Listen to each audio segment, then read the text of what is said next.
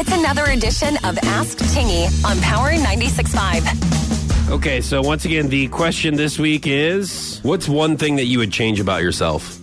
I'm hoping that he'll say nothing. I'm perfect the way I am. But if he does say something, he's going to say that he wishes he had thicker hair. All right, here is Ask Tingy.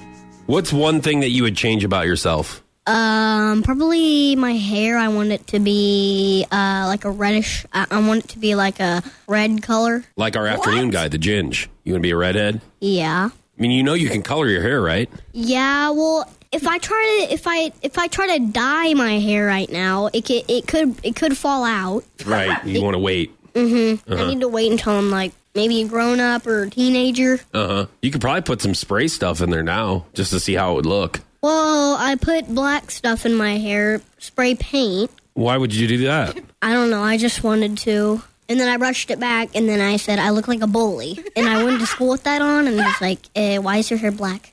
They didn't know it was actually me. They thought it was a different kid. Really? I can actually disguise myself if someone's trying to hunt me down with that hair on. Right. I look like a bully. Okay, so the slick black hair makes him look like a bully. Okay. So where is that coming from? 1, 2, why did you flip out so much whenever he said he wanted red hair?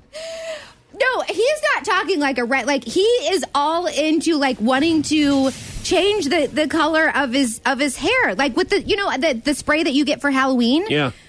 So, but he didn't say thicker hair. You thought he was going to say thicker hair. I thought he was going to say but thicker hair. But he's talking about the color of his hair. The color. So he doesn't want black because he's a blonde. He has blonde hair. Yeah, that's his natural color. Right. Yeah. So, but he did after Halloween. Because I had the spray that made my hair black. And so he absolutely begged me to spray his hair black and let him go to school that way. And so I did. And then I think he scared all the other kids. It sounds like it, yeah. They said they thought he was a bully. But I think he's really into like wanting to just experiment with, certain, different looks. And so, but I think that he said that his hair would fall out if he colored it this soon, because I think I may have told him that, because he's asked me if he could color his hair.